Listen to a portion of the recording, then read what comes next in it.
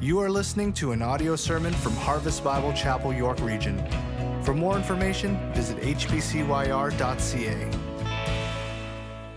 Well, good morning, Harvest. I would invite you to open up your Bible with me to 1 Peter chapter 1. We're going to consider verse 6 to 9 today. 1 Peter chapter 1, verse 6 to 9. In many aspects of our lives, change and finding true change is hard. And I've found that so frequently, plans are good, but change takes more than a plan. It takes putting that plan into practice. Think of health or dieting. You might recognize, I don't have the same energy as I used to. Something has to change. And you go to your doctor, and the doctor diagnoses you and says, here's a plan for change. Maybe your finances aren't what they used to be, and you look at your bank account, or maybe some of us are going to look at our credit card statement in January and say, something's got to change. And maybe you can go to a financial advisor and you open up your books and they say, here's a plan for change. Just like our attitude, just like dieting, budgeting, our attitude in the midst of trials, we can have a plan for change through the reasons that we have in our hope, but if we don't put it into practice, we're not going to see real change.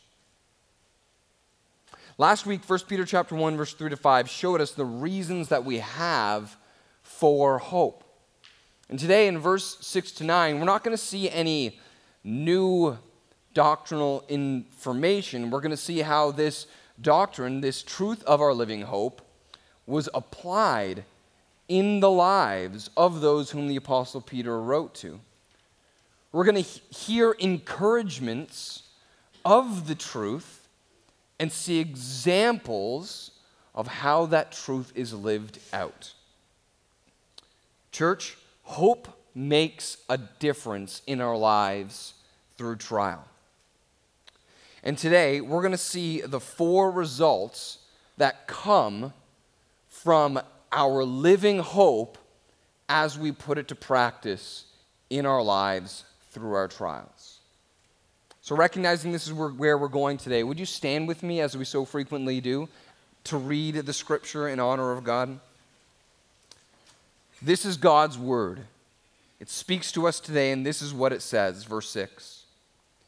In this you rejoice, though now, for a little while, if necessary, you have been grieved by various trials, so that the tested genuineness of your faith, more precious than gold that perishes, though it is tested by fire, may be found to result in praise and glory and honor at the revelation of Jesus Christ. Though you have not seen him, you love him.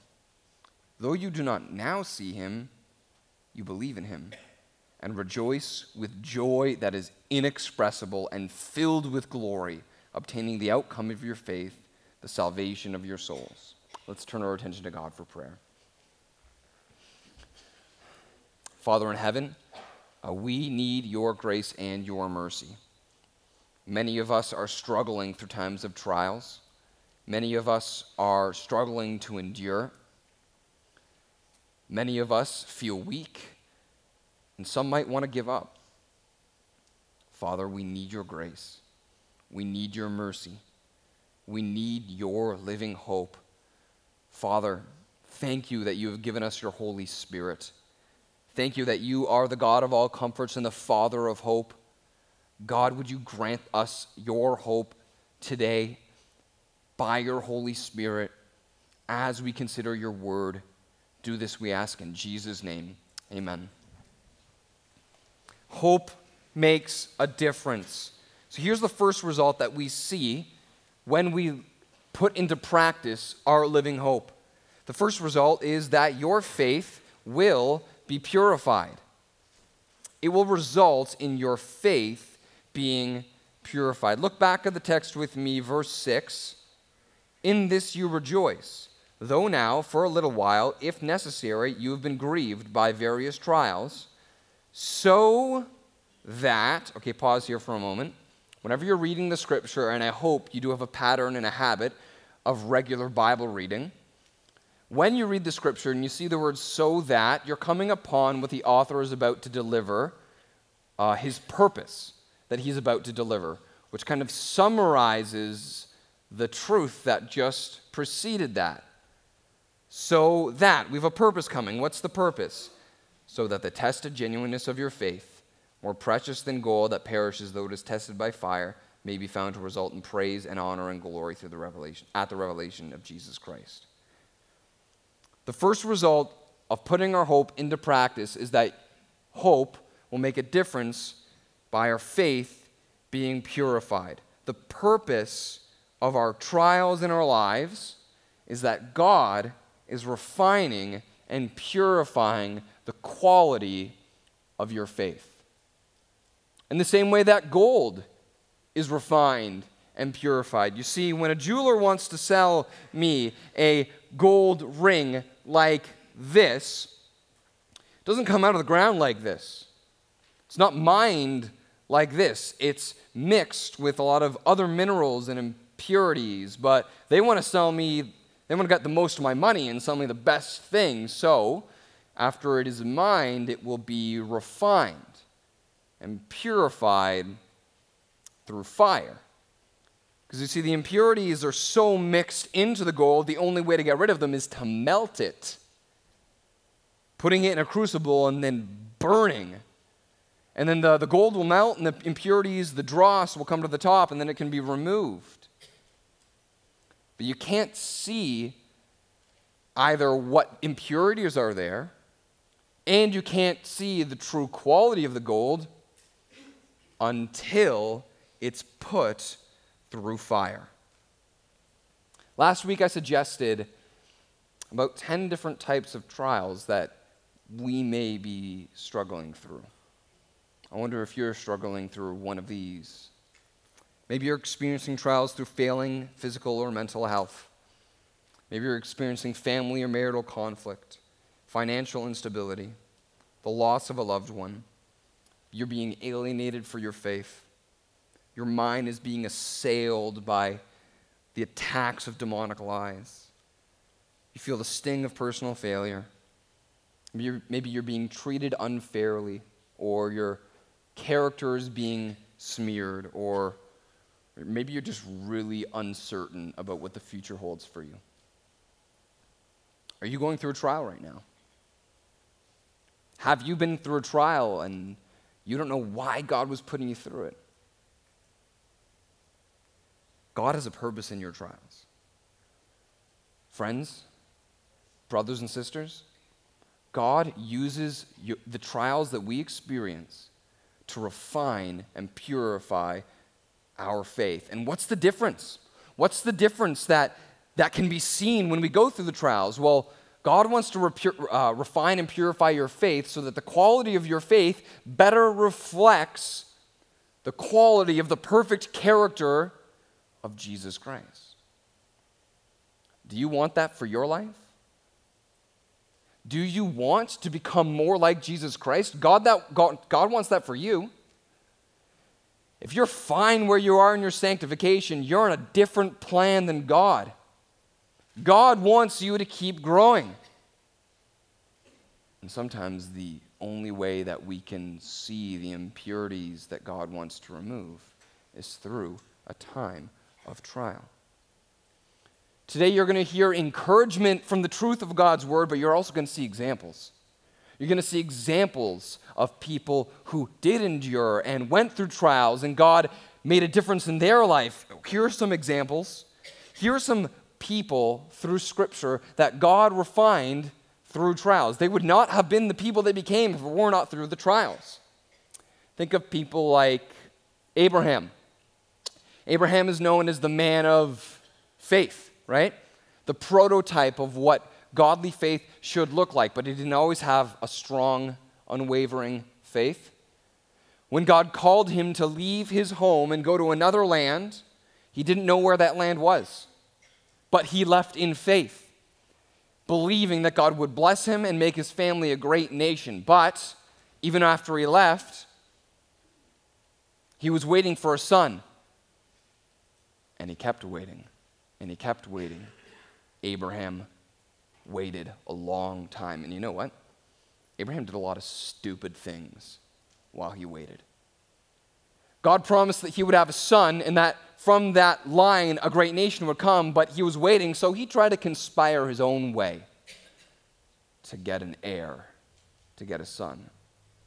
Did some stupid things. But in the waiting, God was faithful. And then when God provided that son, Abraham had an unwavering faith. And that would not have been possible if it were not for the trial and refining of waiting. Think of Joseph. Abraham, Isaac, Jacob, Joseph. Great-grandson of Abraham. Joseph was a pretty boy who got a nice robe and was kind of given some preferential treatment by daddy. And he liked it. And he boasted about it. And then he went through some severe trials. His brothers beat him and sold him into slavery and told his dad he was dead. While in slavery, his master's wife accused him falsely of sexual misconduct, and he was thrown into jail. And over a long time of mistreatment that was so unfair, God humbled him. And when the time came where Joseph was elevated to a place of influence, he knew that he was only there because of the power of God. God took this proud and arrogant kid and made him humble, but that would not have been possible without the trial. What impurities might be present in your life that God wants to remove? Maybe he'll use a trial to get rid of it. God can use trials to refine those guided by foolish, youthful lusts to live with mature wisdom. God can take those who are insecure people pleasers and use trials to make them men and women of conviction. God can use trials to refine grumblers and complainers into people who obsessively give thanks. God can use trials to refine those who are self-righteous and divisive into those who are meek and harmonious. And he can use trials to refine those who are angry and argumentative into those who listen and defer. He can take those who are vain and self-absorbed and make them those who only seek the interests of others. What does God want to do in your life?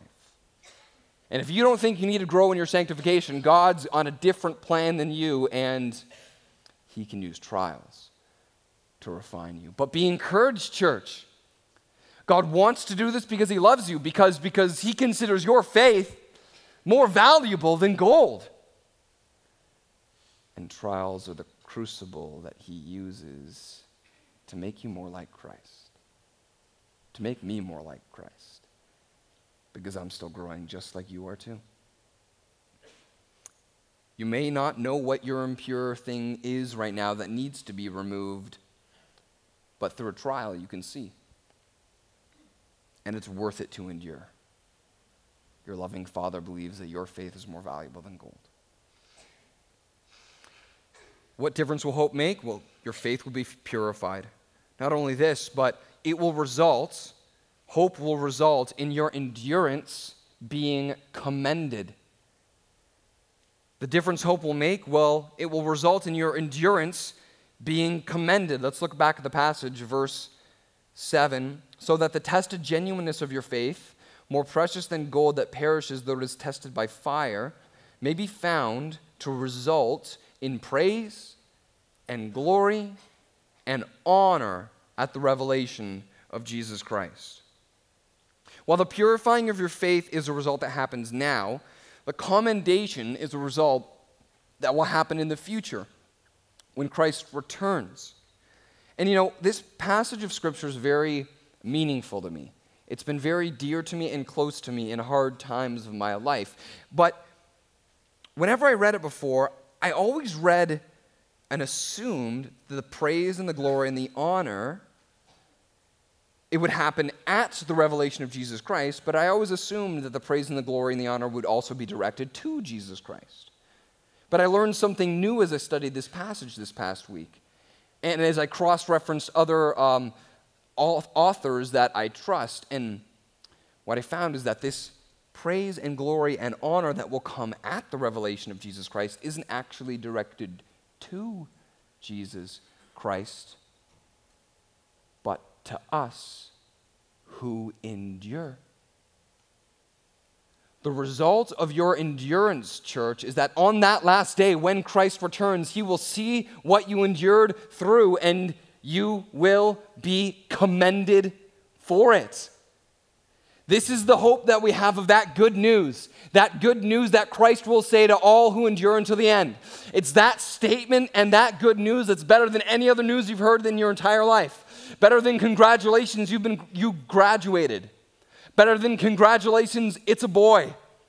Better than you may kiss your bride. It's that good news that we will hear if we endure on that last day. Well done, good and faithful servants. But you're not going to hear it if you don't endure. And there are other passages of Scripture that agree. On your own time, I'd encourage you to look up 1 Corinthians chapter 4, verse 5. This passage, amongst many others, agree that what we will receive in that last time when Christ returns is a commendation. And yes, this is a future result, but the knowledge of this future result should have an impact and make a difference on our faith now. Because in the midst of our trials, we may feel like we're running on empty. Or in the midst of our trials, we may feel like we're crawling around in darkness. Maybe you feel like in your trial right now, the tank hit empty in the middle of the highway and you had to veer off into the side of the road and you think, I just can't go on any longer. The knowledge of the hope of our condemnation can fill up your tank so that you can keep going. Even when you feel like you're empty, it seems that I still have fuel, I can still go because Christ sees me endure. Christ sees you as you endure, church. He watches you. He sees the struggle. He went through the struggle, and he will commend you for your endurance. You can endure. It's like light in the darkness. My parents in their cottage up at Muskoka, they got a crawl space. And it's called a crawl space because if you have to go into that space, you need to crawl around. It's like this high. And we have to go down there to turn on the tap for our water, and it's not fun to crawl around on my belly. It's not fun to crawl around in the dust. It's cold and it's wet, and I know I need to get to that spot over there, and I know I got to crawl to get there, and sometimes, if I don't have a light, I'm just crawling around in the dust. But if you have a light, you're still crawling, it's still wet, it's still muddy, it's still dark, but you at least see where I need to go. And the knowledge of our commendation is waiting for you. Yeah, you're going to drag yourself through this trial. It might feel like you're crawling around on your belly. But with the knowledge of the commendation, you know where we're going. Christ is returning, and he will commend your endurance. He sees you. He watches you. It's light for the darkness. It's fuel for our tank. It's worth it to endure the pain of our trials so that we can hear those fateful words on that last day. But some of us might not feel like we can endure. The reality is, a lot of us struggle through our trials. Many of us feel like we want to quit. Even the most godly and mature among us may feel like they want to give up. And there are a lot of reasons why we can feel like we want to give up. Maybe you feel one of these reasons. Maybe you feel like you want to give up because you feel like you're alone. Christian, never forget that God is with you. Even through the valley of the shadow of death, God is with you. Maybe you want to give up because you feel like it isn't fair. And you know what? I empathize with that. Some people feel like their whole life they got the short end of the stick. But we live under the realm of God's providence and God's sovereignty, and you may not see it right now, but he is working everything together for our good, for those who love him and are called according to his purposes. But maybe some of you feel like giving up for another reason, a bad reason, because you've lost hope in our future commendation. You've lost hope in your future commendation because you're in love with this world right here, right now. Remember, in this message, you're going to hear encouragement of the truth, and you're going to see examples. I'm going to give you an example of someone who quit. I'm going to give you an example of someone who bailed. Paul, the apostle, had a lot of companions when he was traveling around preaching the gospel. One of these guys, his name was Demas. At the end of Paul's life, he was in a prison in Rome.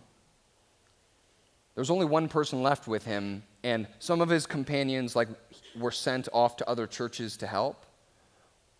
Demas, it says in 1 Timothy 4, verse 10, the Apostle Paul says, Demas, in love with this present world, has deserted me. Bro, quit. Because when Paul was in prison for preaching for Jesus, he was in love with his world. That's shameful. And if you feel like you're ready to quit, but you're living in the way that 1 John chapter 2, verse 15 tells us not to live, I'm not surprised that you feel like you want to quit. See, 1 John 2, verse 15 says, do not love the world or the things of the world, for whoever loves the world does not have the love of the Father in him. For all that is in the world, the lust of the eyes, the lust of the flesh, and the pride of life, are not from the Father, but from the world. And the world and all its desires are passing away. But the one who does the will of my Father will abide forever. Iron pyrite. Maybe you've heard of that before. Iron pyrite is what people think is gold when they pull it out of the ground, but it's actually fool's gold.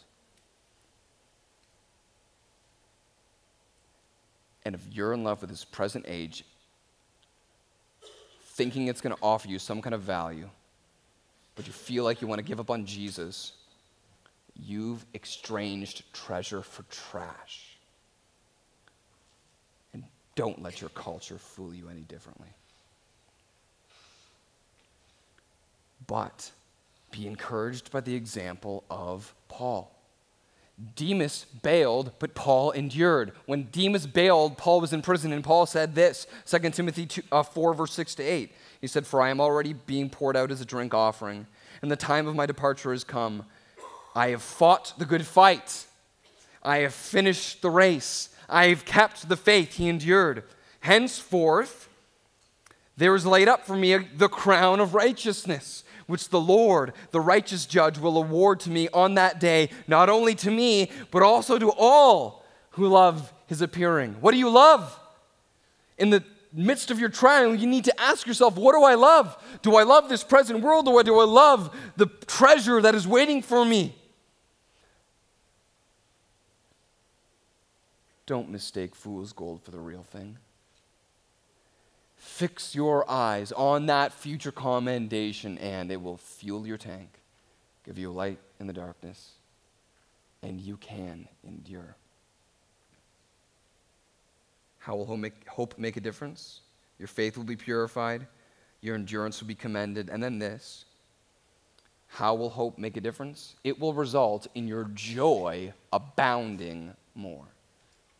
Your joy will abound. Look at verse 8 with me. Turn your eyes back to the scripture so we can see this truth together. Verse 8. Though you have not seen him, you love him. Though you do not now see him, you believe in him and rejoice with joy that is inexpressible and filled with glory. You know, actually, we're in a very similar place to where the people that Peter wrote to were in their time. Our faith and our love for Jesus depends on the accurate witness of the apostles who lived with Jesus and heard his teaching and saw him raised to life after he was dead. We never saw Jesus, but we can have faith in Jesus. We never have seen Jesus, but we can love Jesus. These people that Peter wrote to were in a similar place. They never saw Jesus. They relied on the accurate witness of Peter and the other apostles. And when they heard it, they believed.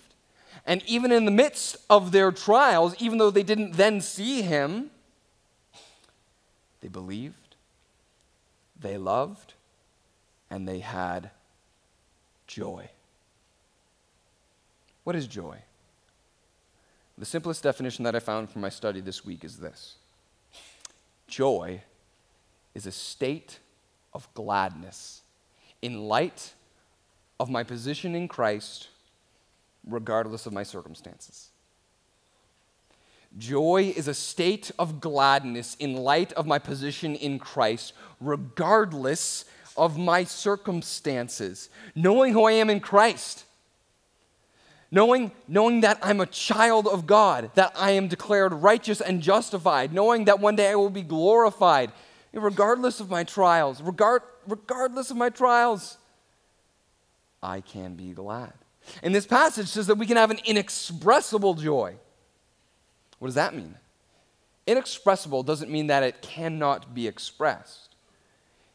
Inexpressible means that words are not enough to express the state of gladness that I have in the Lord. Well, if I don't have words, what do I have? When we don't have words, we have an awe of God. You know what awe is. People pay big money to experience awe. That's why you get tickets to go to the ROM. That's why some of you like to go to the red carpet at TIFF each year. That's why we go to Wonderland. That's why you drive up to Algonquin Park. Awe is that enrapturing wonder that captures your heart, steals your breath, and leaves behind this real sense of amazement towards something that is so obviously and beautifully greater than I am. Humans crave a sense of awe, but all of the awe of the world is dust and ash compared to the weight of the glory of the awe of God. And you can have this awe in our joy because of our place in Christ, even in the midst of your trials. And it is filled, it's an awe that's filled with glory. Because even though I'm in my trial right now, I'm filled with that future glory that I will be with Christ one day, even though I'm in my trial right now. So even though I'm in a trial right now, I know that I will be with Christ forever one day. Do you have that? That awe-inspired, glory-saturated joy? You can have that, even in the midst of trials. But some of us kind of go through our trials reluctantly. They know they need to endure, but they feel like they just need to white knuckle the wheel and get through. I know I got to endure, but don't tell me how I should feel. It's kind of like, I know I got to swallow this pill. Don't make me take the cough syrup too. I know I got to go to this business Christmas party. Don't make me play games and pretend like I need to have fun. I know I need to endure, but don't tell me how to feel. Christian, God wants more than just your duty. He wants your heart as well. You don't need to reluctantly drag yourself through trials. You can have joy in the midst of them. In my time in youth ministry here at Harvest, I once had a teen ask me an interesting question. And it might sound like a weird question to adults, because we forget sometimes what it was like to be a teen, and we don't know what it's like to be a teen now in this age. But this guy asked me, if I'm going to follow Jesus, does that mean I can't have fun? It was a sincere question and an honest question, but weird, but I empathize with it because one of the most frequent trials that young Christians struggle through is loneliness. I did. When I was in middle school, I saw the way that my non-Christian classmates lived, and I knew I couldn't live that way. I knew I couldn't have fun the way that they had fun because it contradicted God's word. When I went into grade 9 and went to high school, I started seeing my Christian friends in my youth group starting to live that same way. And I needed to make a decision. Am I going to have fun like the world has fun, or am I going to endure and follow Jesus? And my parents always encouraged me to endure, and I made the decision by the grace of God that I would. But I didn't have joy. Not at least in the biblical sense of joy. I was happy sometimes. Yeah, things made me happy. Kraft dinner made me really happy. Sleep made me really happy. Organized sports made me happy. I was at home a lot on the weekends because I wasn't out having fun, but Saturday night watching the Leafs didn't really make me happy. You don't need to reluctantly drag yourself through your trial. God wants more than your duty. He wants your heart. If I could speak to my 15-year-old self, I would remind him who he is in Christ. That his identity isn't based on how other people treat him or if other people accept him, but his self-worth is secured in God's love for him in Christ Jesus. Joy is a state of gladness in light of my position in Christ, regardless of the circumstances, and we can have an awe-inspired, glory-saturated joy. Do you have it? God wants more than your duty. He wants your heart. What difference will hope make? It will purify your faith. Your endurance will be commended. Your joy will abound. And then this last one. What difference will hope make? It will result in your salvation being realized. Your salvation will be realized. Let's look at verse 9. It says this, obtaining the outcome of your faith, the salvation of your souls. Interestingly, Peter's statement agrees with many other claims in the scripture, which allows us to form a doctrine that we call the perseverance of the saints. Perseverance of the saints is the doctrine that teaches that genuine Christians cannot lose their salvation, and they will endure to the end, no matter what comes their way. Philippians chapter 1, verse 6 says, I am sure of this, that he who began a good work in you will bring it to completion in the day of Christ Jesus. Also, interestingly, in verse 9, notice how Peter qualifies our salvation. It says, obtaining the outcome of your faith, the salvation of your souls. But look back with me in verse 5. In verse 5, salvation's already spoken about once. It says in verse 5, who by God's power are being guarded through faith for a salvation ready to be revealed in the last time. Why did Peter refer to salvation just with the word itself, salvation, in verse 5, and then qualify it in verse 9 as the salvation of our souls? Well, in context here, the word soul isn't referring to like the immaterial part of human nature. Like there's the material body and the immaterial soul. There are many aspects in Scripture where soul does refer to that, But in this instance, it seems likely that soul is really a reference to what other parts of Scripture use the word soul.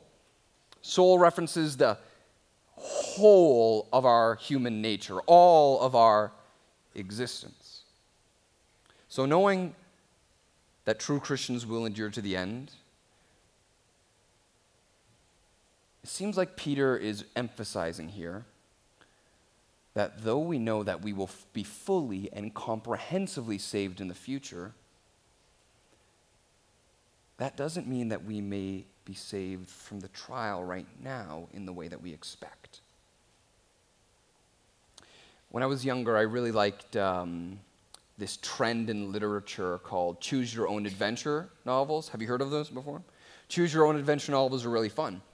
A regular book, you start at chapter 1, and you got to flip each page over and over, and you just got to follow it sequentially until the end. Choose Your Own Adventure books were different. You could, at the end of a chapter, say, do you want to see if this happened to the villain, or do you want to see if that happened to the villain? And you can choose, go to chapter 7, go to chapter 3, and you could kind of read your own story and choose your own ending, and I like that. But we don't get that say through the chapters in the story of our life. At the end of our narrative, we know that we win, we know that we're saved, but in this chapter of our life right now, God may not save us from the trials that we have right now in the way that we expect. So you need to ask the question of yourselves. Genuine Christians endure. I may not be saved from this trial in the way that I think. Will I go through it? Is it worth it not to give up? Is it worth it to keep going?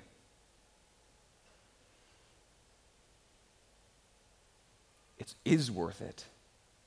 It absolutely is worth it. Because our salvation isn't dependent on our endurance. God started it in you. God will finish it in you.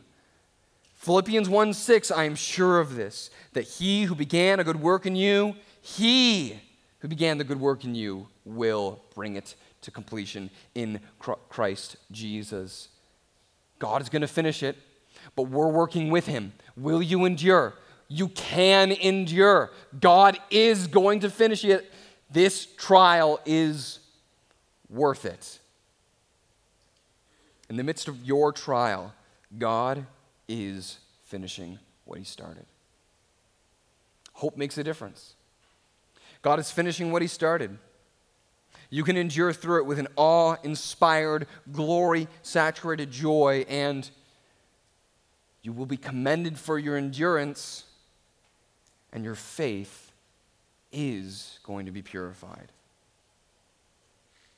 So, church, do you see hope making a difference in your life?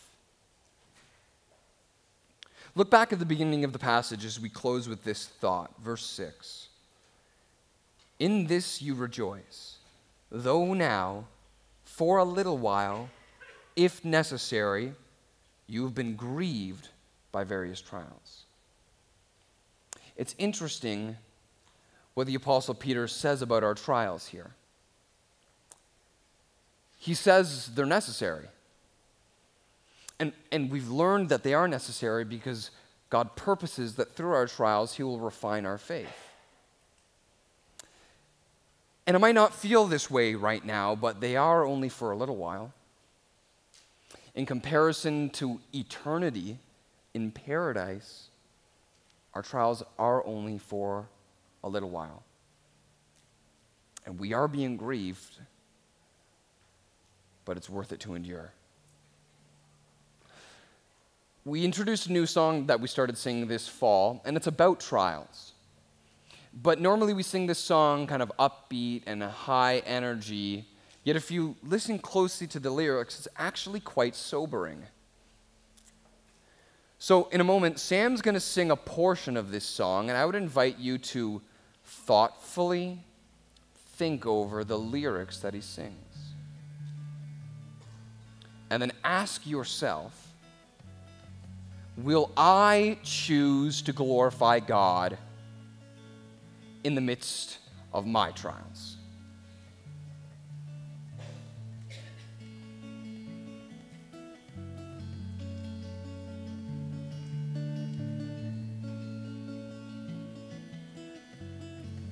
I choose to praise, to glorify the name of all names, that nothing can stand against.